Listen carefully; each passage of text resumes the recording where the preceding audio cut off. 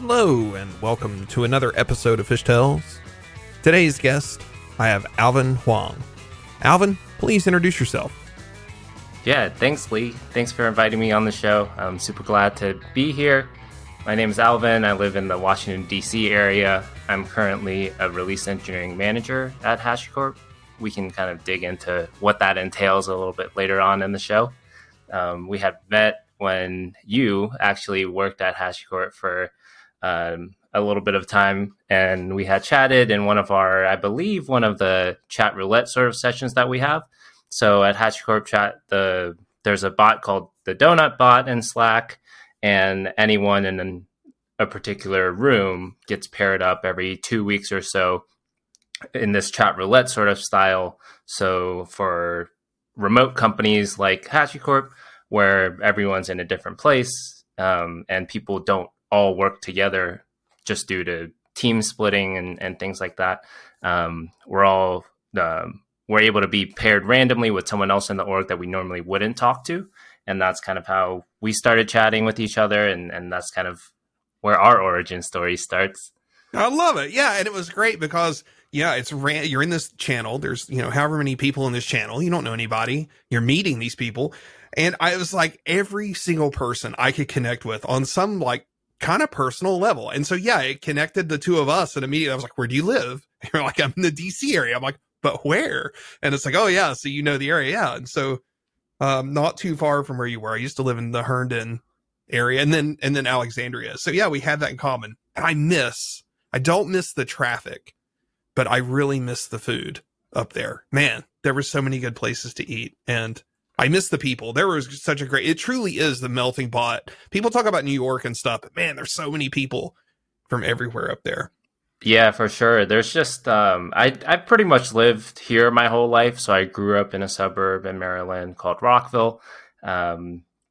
It's probably about 30-40 minutes from where I live now in Falls Church.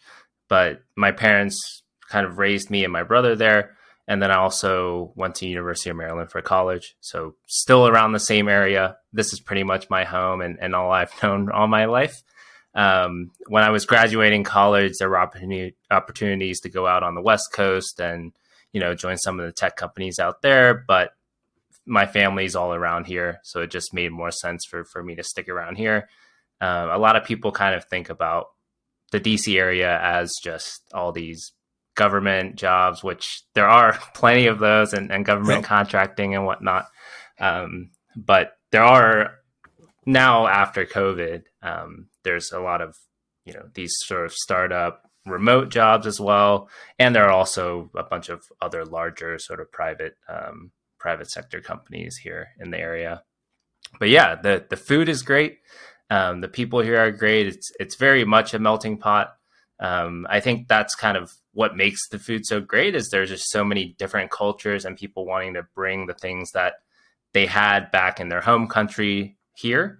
And that's the best sort of food, right? It's people that have cooked this and brought it back from their countries more so than people trying to replicate something just based off of what they know or from a visit to another country for vacation.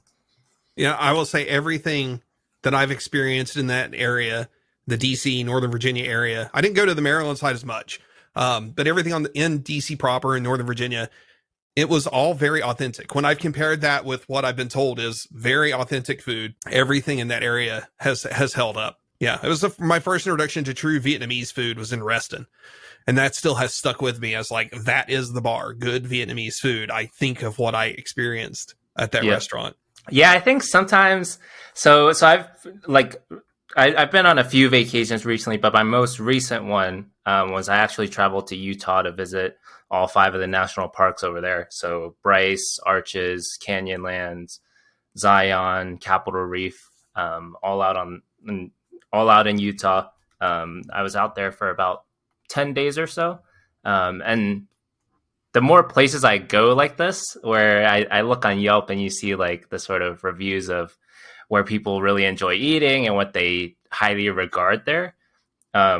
It's more or less like there was one Thai restaurant. So it was like, okay, like, yeah, this has got to be the best one, right?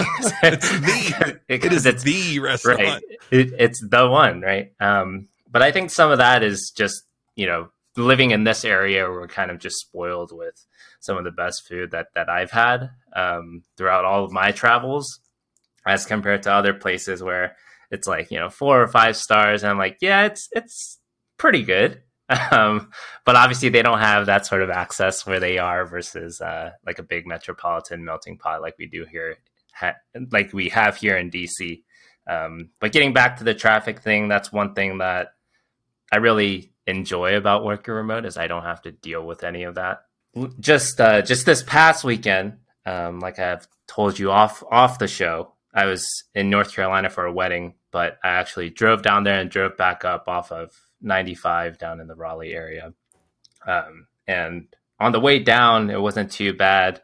I had left during the middle of the day, trying to kind of beat traffic in between rush hours. Just hit a little bit of it down when I got very close to the Raleigh area.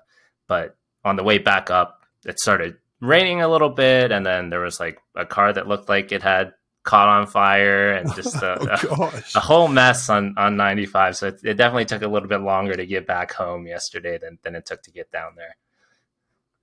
Well, every time that we came south and we would go back up there, I took 95 north one time. And it's not bad on the weekends, especially on Sunday, because they have those lanes. For people that are not familiar, they have lanes that they have 2 or 3 extra lanes in the middle of 95 that they change the direction depending on time of day of week. And where did those start? It's like south of Woodbridge. It's pretty far down. Yeah, I don't really go down there that often, so I don't know exactly where it starts. But yeah, somewhere in like the Woodbridge or Occoquan, like some area down there. Yeah. And it's about like 30 or 40 miles of these sort of like express lanes. And those do help a lot. It kind of depends on, the goals of these lanes are to keep the sort of like 55 to 65 miles per hour on these lanes. So it's dynamically priced. So the more cars that are on the lanes, the way that they kind of deter folks from congesting it and keeping it at that sort of speed limit travel is by raising the prices so less people get on them.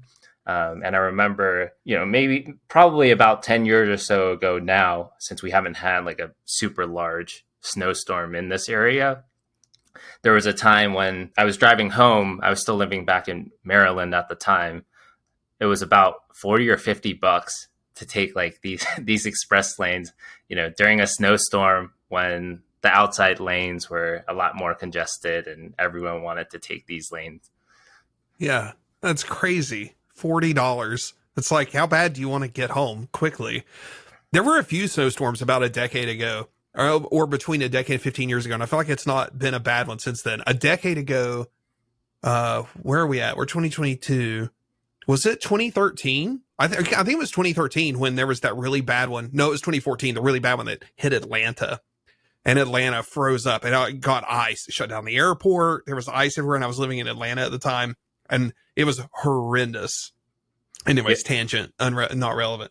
Yeah, no, I mean, snow's a pretty fun subject. I enjoy it. Living in this area, we do get all 4 seasons generally. There hasn't really been much snow, maybe like an inch or so in the last, probably, I think like last year there was maybe like cumulative like 7 or 8 inches of snow altogether. But yeah, back when I was in college and in high school, there were a few much larger storms. And I remember in college, folks would actually go to the cafeteria and take the cafeteria trays because, we didn't have like a Toys R Us or Walmart to go grab sleds near college, and people would grab these cafeteria trays and go sledding down the hill in the back behind the gym. And from then on, in the wintertime, they just took away all the trays just in case. They're like, okay, shutting this down at the root. No more. Yeah. So let's talk about college for a minute. So what did you study when you went to school? What did you study in college? Yeah, I think, I mean, compared to most folks that are in the industry, I had a pretty I guess like linear linear path to where I am. So I starting from a fairly young age, my dad worked in like the IT field ever since I could remember. We started kind of just like building computers from scratch when we were younger, and that kind of was my first exposure to computers as a kid. I really enjoyed just using them, obviously like playing games on them and whatnot as a kid growing up. But that kind of got me interested in computers. And when I went to college, it was kind of just deciding between computer engineering and computer science.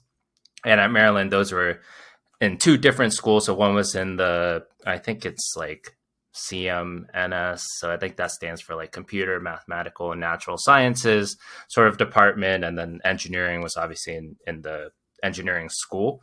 And for me, my decision there was, as someone who really enjoyed just tinkering with computers growing up, I wanted to understand how both the hardware and software side worked, as opposed to just the software side and writing code and how that piece worked. And that's how the computer engineering major is kind of formed there. There's no specific computer engineering classes that we had to take. The curriculum was about half electrical engineering, where we kind of learned about circuits and about the motherboards and things like that, and signal processing. And then the other half of it was through the computer science classes, where we learned about software, databases, algorithms, those sorts of things. So I thought, like, for me, that was very eye-opening to kind of learn both sides of it rather than just one. I am very deficit on the electrical engineering side or computer engineering side. And it's always fascinating when those concepts connect for me. Like, I'm just like, oh, like the light bulb goes off. And have you seen these videos on YouTube from a guy named Ben Eater? That doesn't ring a bell, but maybe. Okay. So, usually I just like endlessly scroll on YouTube and I'll just like watch random stuff. So I probably have encountered these videos. They're pretty popular, and he sells a kit. Well, he sells a parts list and he sells a kit where you can build, there's a really famous microcontroller. This is not my forte. Maybe it's a 6802 or an 8602 or something like that. Microcontroller, and he sells a kit. So you make a breadboard computer out of 3 breadboards. You make this little microcomputer, and he's got all these videos, and it's really neat. Like, there's a most recent video that just came out, which he hadn't made videos in a few months or a year or something. And this video just came out. And so it was all like, oh, Ben Eater's making videos again. And the thing that it was on was how he was adding RS-232. So the little serial port, he was adding RS-232 support. He talks about sending signals and like how the baud rate affects things. And that's something that's bit me a dozen times over the course of my career. I've had to tinker with hardware off and on, and I'll connect to something through a serial port and I will forget like to go look up what the baud rate will be. And I'm just trying to use my like terminal or whatever at whatever default baud rate, 9600 or 9800, whatever it is. And this, I'm like, I'm ignorant to all these things at the time. Like, what is the baud rate? What does all this mean?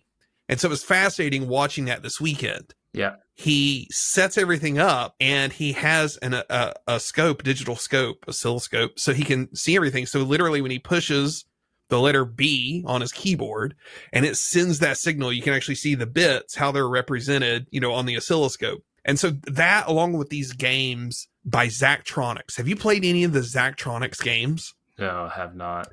It's too much like work. I don't know that you would enjoy it at all. It's very much like work. Like, it is literally like, if you want to know what it's like to be a programmer or electrical engineer working on this stuff, the Zachtronic games are a great, gateway drug to all of this. But anyways, I digress. Just like, it's been good. Like, all of this is connected for me over the past decade, and I'm jealous. Like, I'm jealous. I realize now, because my degree was not in any of this. I have a glorified art degree. And now it's very obvious to me, like, oh, these are the sort of fundamental things that I've been missing. I don't think they've made a huge difference in my career, but there's definitely places where I've heard the term mechanical sympathy. And there's definitely places where that would be better if I understood more about, like, how is memory actually functioning with the processor? Why does it matter that my code operates in a certain way, that I put memory, align memory a certain way, all those sorts of things. Anyway, so I'm out of my depth of all of this stuff. Yeah. And I think some of that is something that, I really got lucky in the year that I guess I graduated and I started in the industry. So I graduated college in 2014, and my first sort of job was so I worked at a company called Symantec. Everyone kind of knows that as, the antivirus company, which they were. But I started off my career working in a group called Managed Security Services, where their job was to basically send these things called collectors out to customers. As the name kind of says, these collectors would collect network logs from all of the various devices that a customer may have, basically send it back to us, and we would have some sort of backend engine that would process these logs, and we would have analysts then look at these aggregate events from these logs to say, okay, like, was there something that was benign? Is there something that we need to notify customers about, and sort of that stuff, right? So it's like this sort of like outsourced managed security service. And my job there was to build a collector. We sometimes would get these PCAPs from the vendors for what the log lines may look like so that they were able to be parsed correctly. And each collector for each device kind of has differing log lines between companies and even between models of the devices within like the same company. But some of these companies would also kind of see us as like a competitor to them. So they wouldn't send it to us. So we would have to kind of go through this process of procuring these devices, running tests through them to generate these log lines. And then the developers were able to build these collectors. So when I first started off my career, we had a lab full of equipment, and these were sort of VMware, like ESX hosts that we had, NetApps for storage, a bunch of Cisco switches, Juniper switches to kind of handle all of that stuff. But these were in like a physical data center inside of a Symantec like building, right? And then we would also hook up these test devices that we would get to run these tests through. And that was like my first sort of exposure to, I guess, like a private cloud is what we would call it nowadays. Sure. Like your private sort of data center. And I think a lot of folks these days, right now with AWS and all these cloud providers, everyone who kind of starts now is fairly spoiled with not having to deal with any of this stuff, right? So I remember, like having to get the clips that go into these racks out, yep. Like cutting your fingers, trying to squeeze them, trying to rack like this huge server that you had to rack with like two people. And, if you don't get it on the rail, then, you're going to have to make sure that it doesn't land on your toe or something. Right. But it gave me a really, good understanding and appreciation for what actually happens with this cloud thing that we always talk about. So it's not just going into the AWS console, just launching like an EC2 instance, using Terraform to do it or whatever. There are people that are still doing that job. We just don't see it. Yep. I worked with those people when I was at MailChimp. I worked on the team that supported that team was data center operations. And I worked on the team that supported that, helped them manage their inventory with the software we wrote. And yeah, and it's the other thing is like people don't appreciate the working conditions of having to work in the data center. It is extremely noisy, and the temperature variation is interesting too, especially since we've cared more about green data centers. It used to be data centers were frigid, like the whole data center was just cold all the time, and now it's less so. The way they route the area, you can have stale areas where you can actually just be sitting there sweating because there's no air movement around where you're at, and it gets hot and stuffy. But yeah, having to work down on data center racks, yeah, no, thank you. Hats off to the people that do it, especially like when you're working on live racks and you're on the hot aisle. So for people that don't know, you generally like the fronts of servers face each other, and that's a cold aisle, and air blows up and it pulls the air through. So both sets of racks are exhausting towards each other on the other sides. And you get the hot aisle, and it can be like 120 degrees in that hot aisle.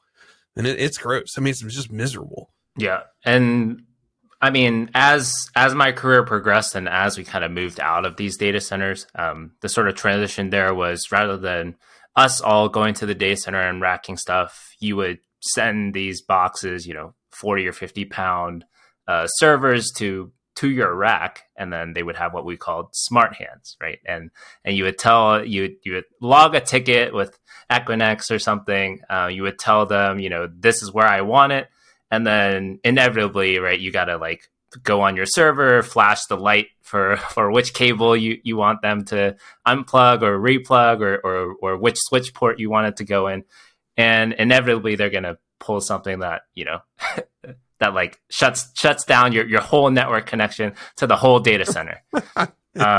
So you have to get out there anyway. But that's like the logical progression of it, right? It's like you don't have to go anymore. There's a team there that can kind of do this on your behalf that you give access to. And I remember even getting to the data center and getting through all the security measures, right? They would have like, depending on what sort of data center it was, there's like fingerprint scanning or like hand scanning to get inside the door to like the waiting area. Then maybe they would have like a biometric, like sort of like retinal scan or something. And then eventually, you would get to like your cage, and your cage would have like a key or some sort of access card to get in there. So there are a ton of these sort of levels of security so that folks can't just go and, unplug all your stuff. But yeah, that sort of logical progression of things is something that I encountered over the years. Have you seen the latest stuff from Ubiquiti? I think was who was doing it, where they have the AR glasses that if you are looking at a switch, it will draw all these little like switch port labels in AR for you. Wow. And it'll tell you like what VLAN a port is on and all kinds of stuff just by looking through the AR glasses. It's slick. Yeah, that's awesome. Yeah, none of that was available back in the day. Back in the day, 8 years ago, was that right? 8 years ago? Yeah, something like that. But 8 years ago, technology was not what it is today. So it's definitely advanced very fast. So you got out of racking and stacking, and you got hot hands or smart hands to do some stuff for you. And then where did you go after Symantec? Yeah, so after Symantec, I went to a company called FireEye. They're now not called FireEye. They back in the day, FireEye was another security company that a lot of folks from Symantec went to, which is why I kind of had looked at it. And it was also in like the Herndon, Reston area. So they're out of Reston. Symantec was out of Herndon, but they're basically about like 10 minutes away from each other. So it was still in the same location, and I knew a lot of people that went over there. So I started talking to a lot of those folks.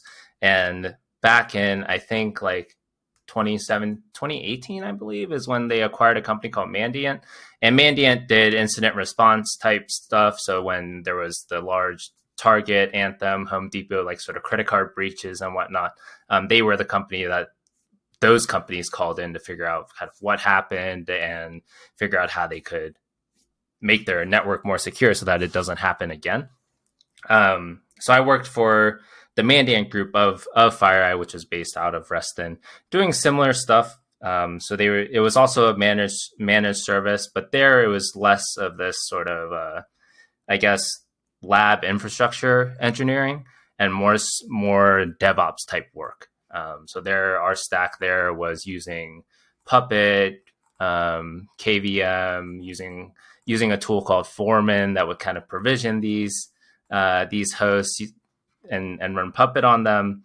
And then we also had the normal like Jenkins Artifactory, Jenkins Artifactory stack and whatnot that most people are familiar with.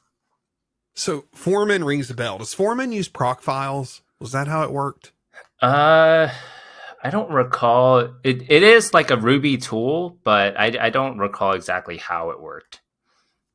Yeah, it rings a bell, but gosh, I haven't seen that used or heard it mentioned in a long time. Yeah. So you would kind of make configurations with Puppet. You would basically give a host like a specific sort of like hierarchy configuration, and then based on that configuration, it'll know how to, like, when you launch a host, it'll know how to set that host up based off of what configuration in Puppet it's supposed to get.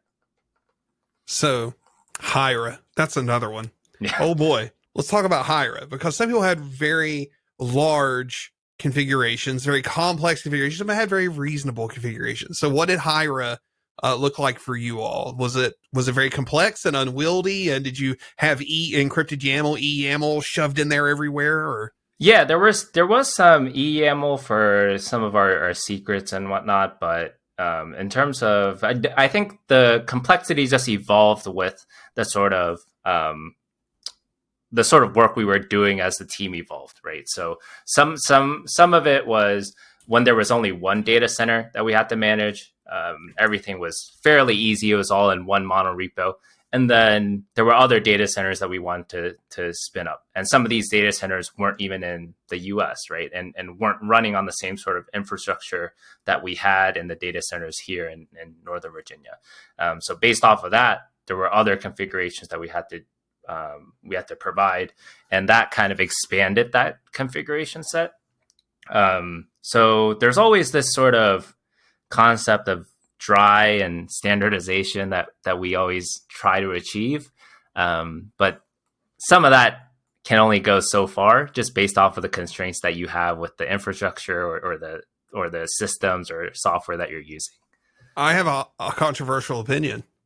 I think dry, especially in infrastructure related work, I think dry is overrated. I think it's significantly overrated. Yeah. Like, it makes sense with the idea that, you're deriving certain facts about things from a common source. Sure, yes, dry. But I feel like I think a lot of these patterns, a lot of these things, dry, don't repeat yourself. For folks that don't know what dry is, it means don't repeat yourself. And it's this idea that you're not going to have two pieces of code performing similar functionality. I prefer to phrase it as have a single source of truth, because sometimes the data, yes, you want one piece of data. You want that single source of truth, but maybe it makes more sense to have two pieces of code somewhere that are doing something different with that data. Anyways, That's my thing. It's very controversial with most people because I'm not anti-patterns, but I just feel like patterns get so overused. They're used as a crutch. Yeah, and I think like when I think about dry, it's not necessarily just code repetition. It's kind of taking things that are similar and building libraries with them, right? And a library is a place where you can store these sets of functions or common functionality that you can then pull into various other repositories of software that also do the same thing. But just to reduce lines of code, you get into all sorts of other side effects with that, especially on a team like a DevOps team that I've worked for the majority of my career. We own a specific set of configurations, and then the people that we service, usually our product engineering teams, they own another set of configuration or things that are more specific to their product that we don't know that much about, or will own the sort of CI/CD aspects of their pipeline, but the uniqueness of them is different among products, right? So if we try to make things that are too black box, for someone like them who aren't in the weeds of what that pipeline may look like, if it's just, give me an entry point, I just call this one script or I call this one function and it does quote unquote everything for me. It hides a lot of that complexity, yeah, but it also makes it super difficult for them to even know what's going on. Yep. There's an art to the correct abstractions. Yeah, exactly. So you were broadly working around the same sort of stuff I was working around. It's like DCIM, data center information management tooling. Have you kept up with any of that? Have you kept up with any of the open source projects like NetBox that have kind of emerged? No, not really. I mean, mostly because I just don't work that much in that space anymore. But yeah, there were a bunch of open source alternatives to it. I remember using tools like Infoblox to kind of manage networks and all those sorts of aspects of it. And a lot of that is super important because if you don't have an inventory of what you have in the data center, it gets really difficult to tell smart hands where to plug things into or where to move things around. So documentation, if people think documentation is important now, right? It was even more important when your data center was, a flight away, right? You couldn't just go down the street or go down to to the floor under you and kind of go to the data center and look at those ports, right? Nobody was really there, and you really had to make those port diagrams or make those network diagrams prior to going, so that you built it in that same way. And any changes that you made while you were there racking and stacking, those should be reflected in those diagrams, because no one's really going to go back to the data center for months, right? Does that influence you as a software engineer, having that experience? Yeah, I never really thought about it until now. But I do feel like, as I think one thing, and I guess we can get into this now, but I think one thing that kind of held me back from moving into management a little bit earlier was just that lack of like documentation that I had, right? So a lot of what I did and what engineers kind of naturally do is we care about the implementation or the execution of a particular story, or a particular sort of feature that we're writing, right? And anything that is outside of that, such as things that happen before or after that implementation, we kind of neglect, or we kind of push that off to the end of the project. And by the time, that project is done, we're already moving on to the next thing. So a lot of that gets neglected, right? And moving into a lead and a manager, a lot of those aspects of a project, of getting the right stakeholders in a meeting, right? Making the right plans for software, making sure that your requirements are clear and concise and have what the end users are looking for, and you're building the right thing, as well as a documentation at the end, makes it that much easier for them to use, right? So if you build a platform, and it can be the best thing in the world, but if nobody knows how to use it, or it's super difficult to onboard to it, they'll just go and build something themselves instead, right? Or it doesn't meet the requirements that they're looking for.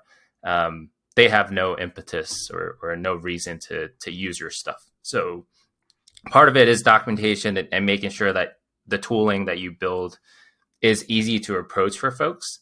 But that does come down to making sure that the diagrams are clear, the goals are clear, the requirements are clear, all that stuff that happens outside of writing the code itself becomes more and more important.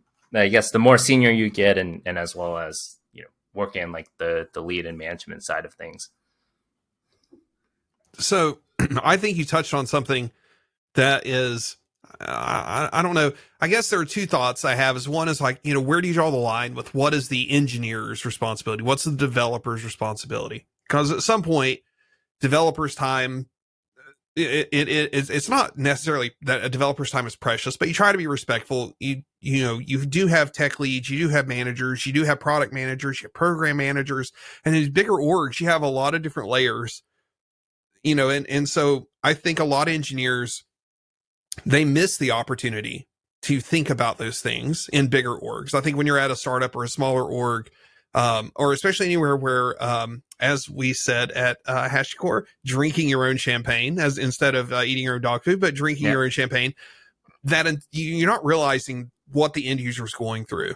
So that was like the first thought, as you were talking through, I was like, some people are just insulated from that. Like they are literally, they go to work every day and they work a Jira backlog or somewhere a ticket backlog, and they are not thinking about the cohesive picture. They don't have a holistic view of everything. And the other thing that came to mind when you were talking through that is like, there's a whole thing now around that is developer experience. We're now starting to talk about DX or DevX, developer experience. And for us working with technical products where developers are the customers, or that your API becomes the product, there's that whole thing around developer experience. Yeah. And I think it kind of depends on the person, right? So some folks, like that are maybe early on in their career. I have some folks on the team that report to me that aren't ready to kind of do that sort of work, and that's totally fine, right? We will, like when you're first starting off your career, you start off with kind of smaller to medium sized features. You're able to show us that you're able to deliver on these things before we give you a little bit more. And those folks haven't been in the industry kind of long enough to understand the holistic picture of things, right? So going back to what I was talking about of understanding how the infrastructure, the servers, the networking, all of that stuff works like in a data center. Like they just don't have that sort of holistic view of things until they've built a feature, right? And once you've built something, then the next one builds on top of that. And then once you've built a couple features, then you kind of know, okay, holistically, how this system works together, right? And then maybe you'll start off writing like an RFC. So at HashiCorp, we have this concept called an RFC. And that's basically a document to lay out a new feature that you're writing, kind of describe what the background is of the feature, why it's required, what it's going to provide and its purpose, and then lay out some of the implementation steps that you're going to go through to get this done.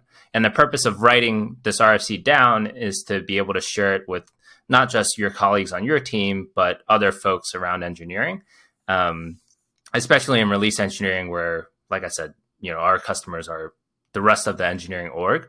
There are a lot of folks that the stuff that we build, they may be the consumers or users of it, right? So they need to be on board and understand what we're building, why we're building it, what value is it going to provide to them, and make sure that RFC covers any sort of edge cases that we may not have thought of, or any sort of specific unique constraints that one particular product has that we haven't thought about.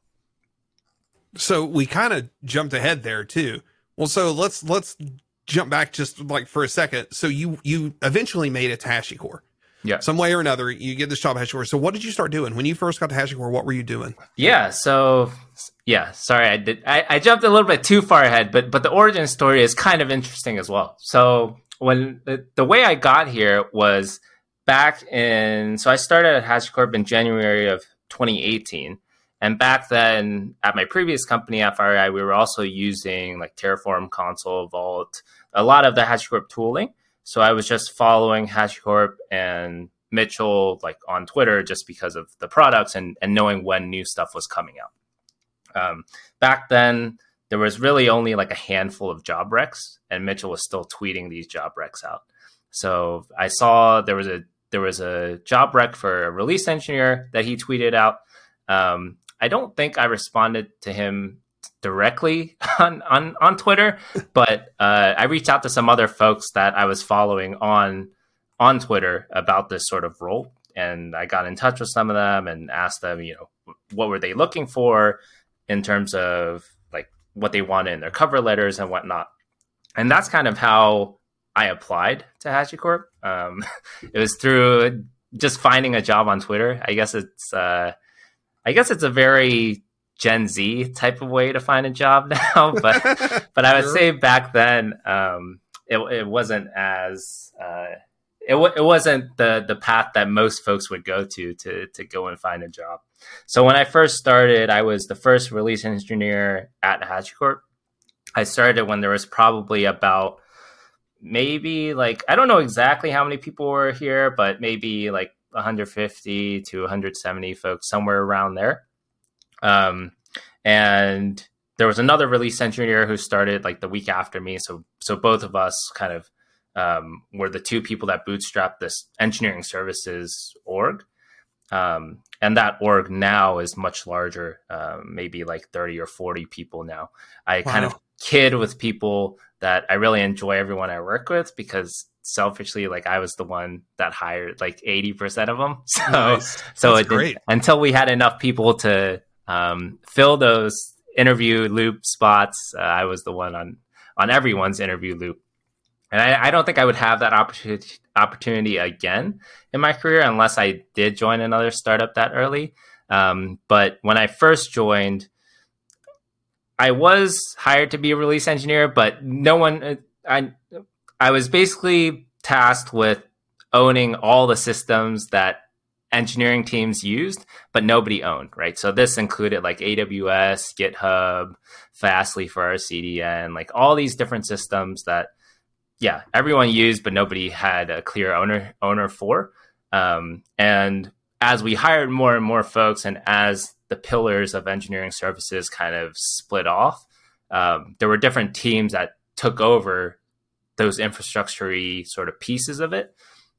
And then I was able to focus more on release engineering. So in terms of release engineering, that sort of discipline is focused on pretty much everything that happens between developers getting code up on GitHub, which is like our source code repository, and what happens after that to get that software built, compiled, built, packaged, tested, and code signed, notarized, all of that stuff. How does it get from someone merging a pull request into GitHub out into our HashiCorp releases site and get that software eventually in front of our customers?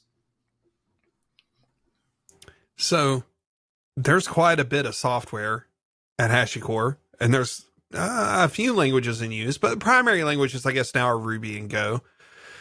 Are there particular challenges that you feel like you face? I'm not asking you to spill the beans on anything confidential, but do you feel like there are particular challenges? I know like the registry was new. The Terraform registry was new around the time that I started, and it's only grown since then. Does that fall under your purview? Is that kind of spun off into its own group, or? Yeah, so the registry itself is not something that we kind of support. And neither are like the Terraform providers groups. So they're kind of the biggest challenge that we have at HashiCorp is just the fact that there's open source projects and these sort of private internal projects, right? And having to have logs and credentials to run tests, to run things on the public side is a lot different than running it on the private side. So that's probably the biggest challenge that we have. One thing that I really enjoy about working at HashiCorp is a lot of folks, even like back when I started, more so than now, but back then it was pretty much everyone was a senior engineer that was hired from a previous company.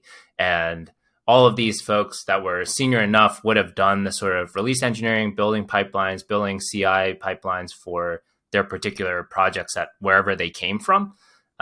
So they all have opinions of what CI tool they use, whether or not they hated Jenkins, what sort of issues they ran into, those sorts of things. But everyone that we've talked to here kind of has the understanding that the release engineering team is the subject matter experts of this particular field.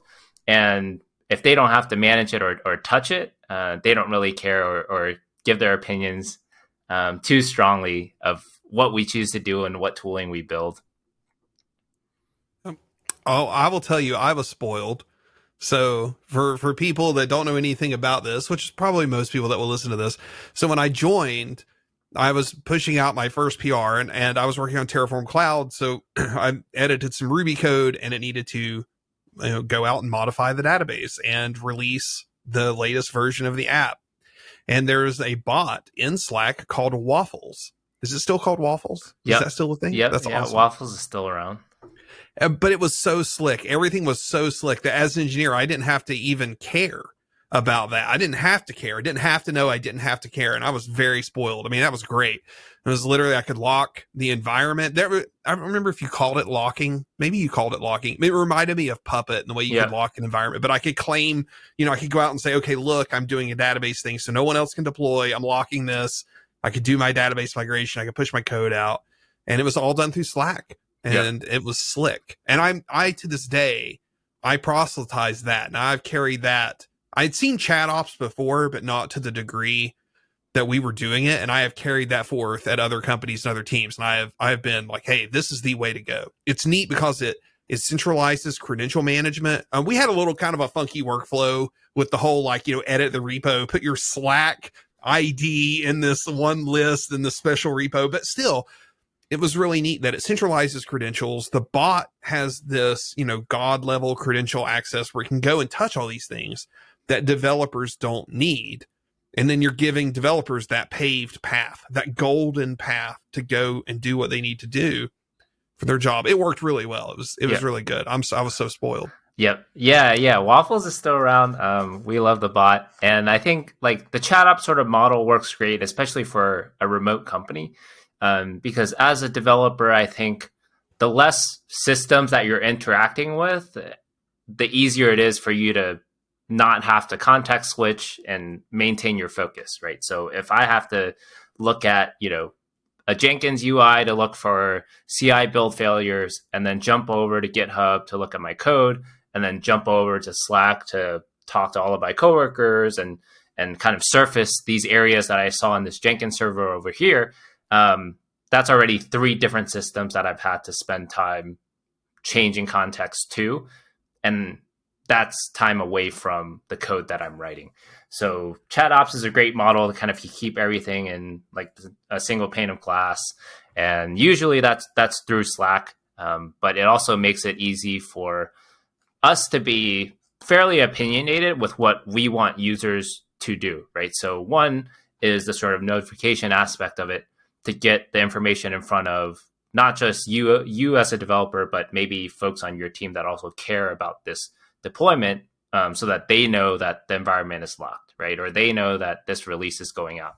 And the second aspect of it is, if we need users to take some sort of action, we can make it clear there, rather than having it be like, okay, you read through like thousands of lines of logs, and there's like a little action that you need to take like at the very end that you'll probably miss unless you're looking for it.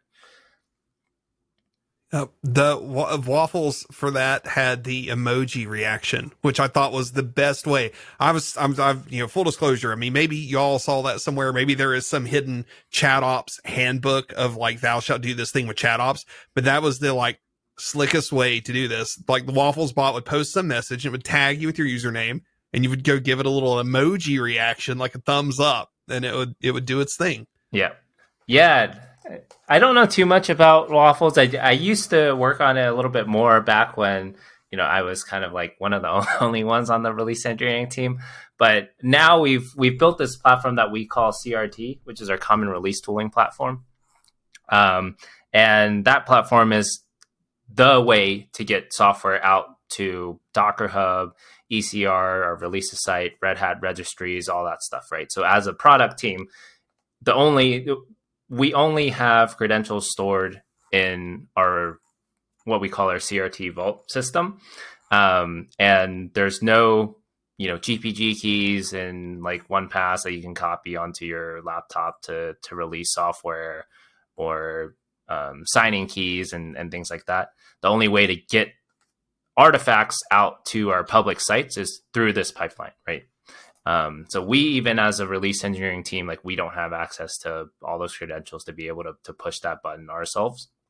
And that's kind of like the next evolution of what we're building at HashiCorp in terms of release engineering. And hopefully it definitely has helped a lot with just the maintenance of all the pipelines that we had. So previously, we had release engineers embedded on each of the product teams to kind of help them out with their own CI/CD needs. And that created that, while that helped each of the teams, it made it difficult because there was no sort of centralized like standardization of what we were building.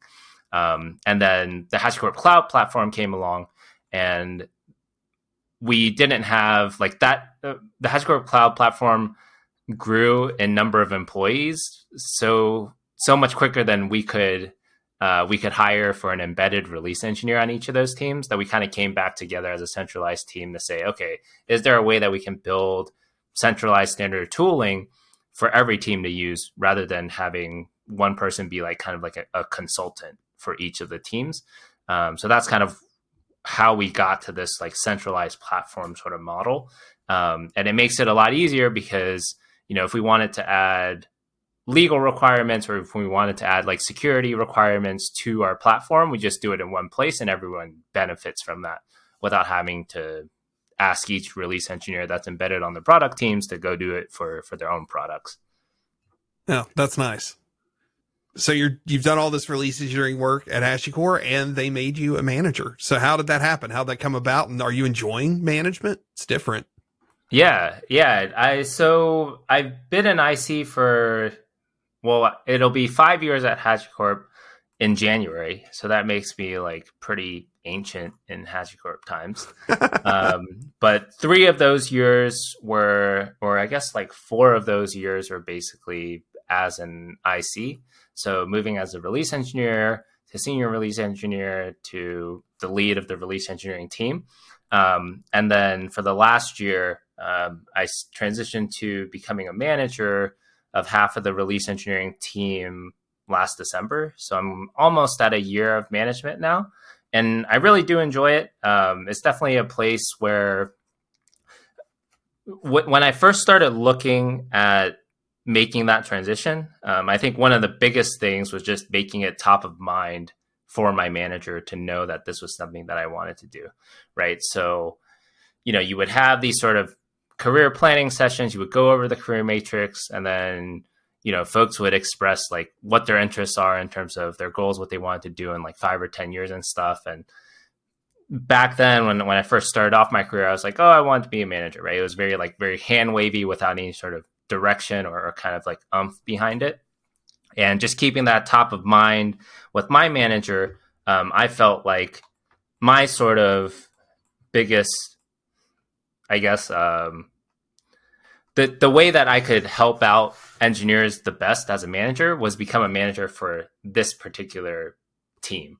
So there were other management opportunities elsewhere at HashiCorp, and I just felt like I couldn't just pick up any sort of software engineering manager job because release engineering is fairly niche, and I've been on the team long enough that I knew how to help everyone through all sorts of issues that they would run into.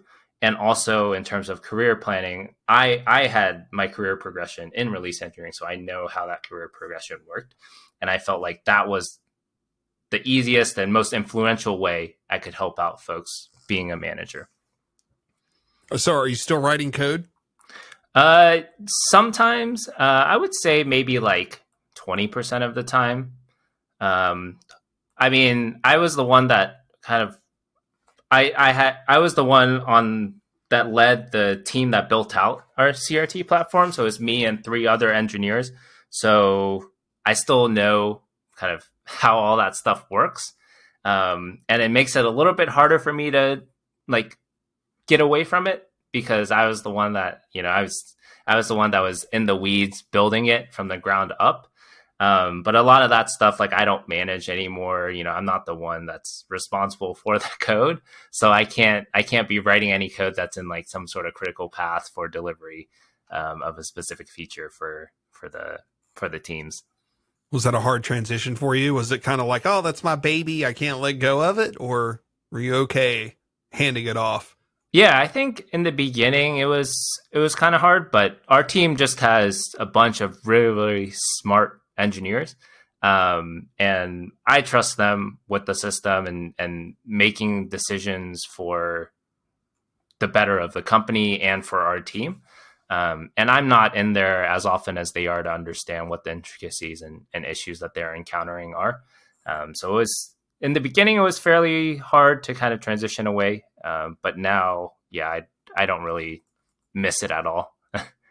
So I have a question. We'll end on this because I know we're about out of time. And I think HashiCorp gets remote right. I've been remote since 2012, almost 100%. There was like 2 years in there. So 80% of 10 years, 8 years being fully remote. And HashiCorp being a remote first, fully remote company, I think they get a lot of stuff right. More right than I've seen other companies get. And then the pandemic hit. And now everybody's been quote unquote remote. And, if people get me talking on the subject, I'll say, look, this isn't real remote. This isn't really remote. So many companies were forced into working from home, but it's not the same as being intentional and working remote intentional. So I don't know. I would assume having that you've stuck around HashiCorp, you agree that they get a lot of stuff right. Everywhere can do things better, certain things better. So you may have opinions, things they can do better, but I'm curious, what do you think the future of remote work looks like with everything going on with the pandemic? And if so that's like 2-part questions. Like 1, what do you think the future remote work looks like?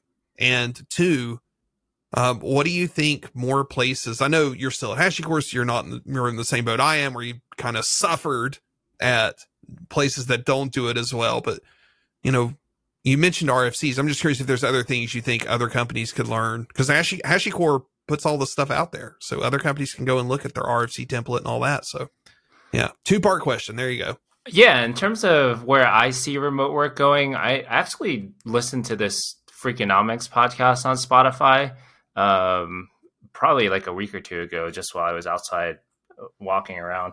But their stance on this was that remote work is here to stay for like US based companies. That's mainly because around here, folks do a good job of using a set of tools that they have at their disposal, like Zoom, Slack, whatever. And culturally, like I would say culturally, a lot of folks in the US have that sort of mentality of, I really enjoy being remote, or I find benefits to it. Their take on it was, in other countries, they may not want to work remote, right? So in places like China or India, where it's so dense, like housing is so dense, you don't have like a room at home to dedicate to your desk and to your office, right? You may only have like 200 square feet, and there's no way you could kind of really section that off and have like some semblance of an office, right? So folks in those sorts of countries will eventually want to go back to work, or they're already going back to work because the work from home model just doesn't work for them, just based on the city that they're in, the density that they have. But I guess like my personal take on it is,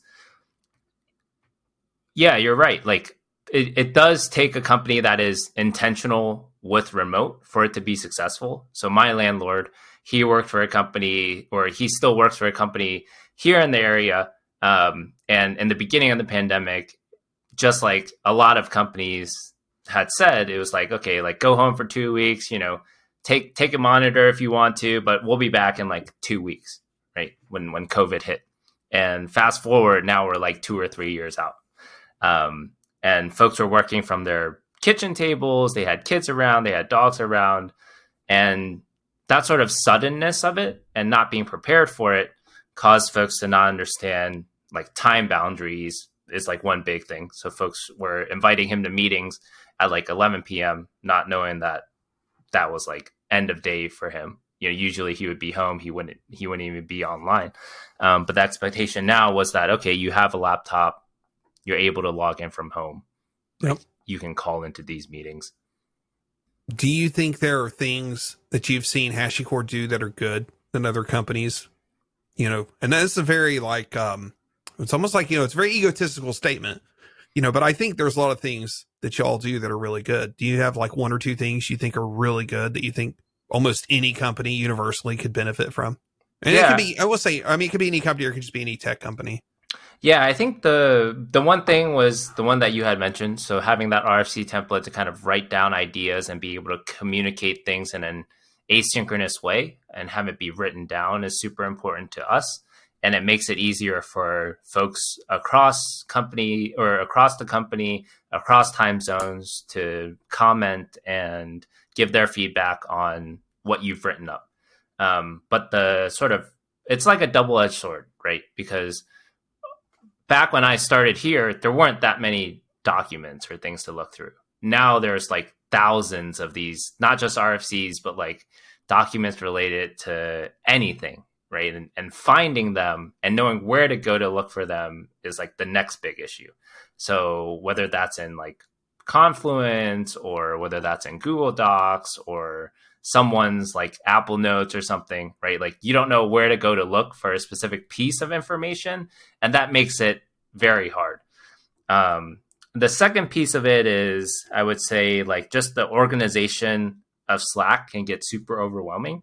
So at HashiCorp, I think we've also published it in our Ways We Work site, where we talk about different prefixes we add to these to these Slack channels.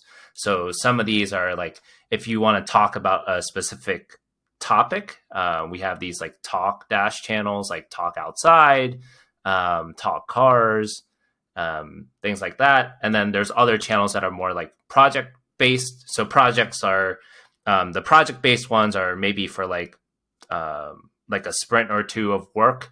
where you're working with different people that you normally don't chat with in your own team room. And these are more like ephemeral rooms for that particular project.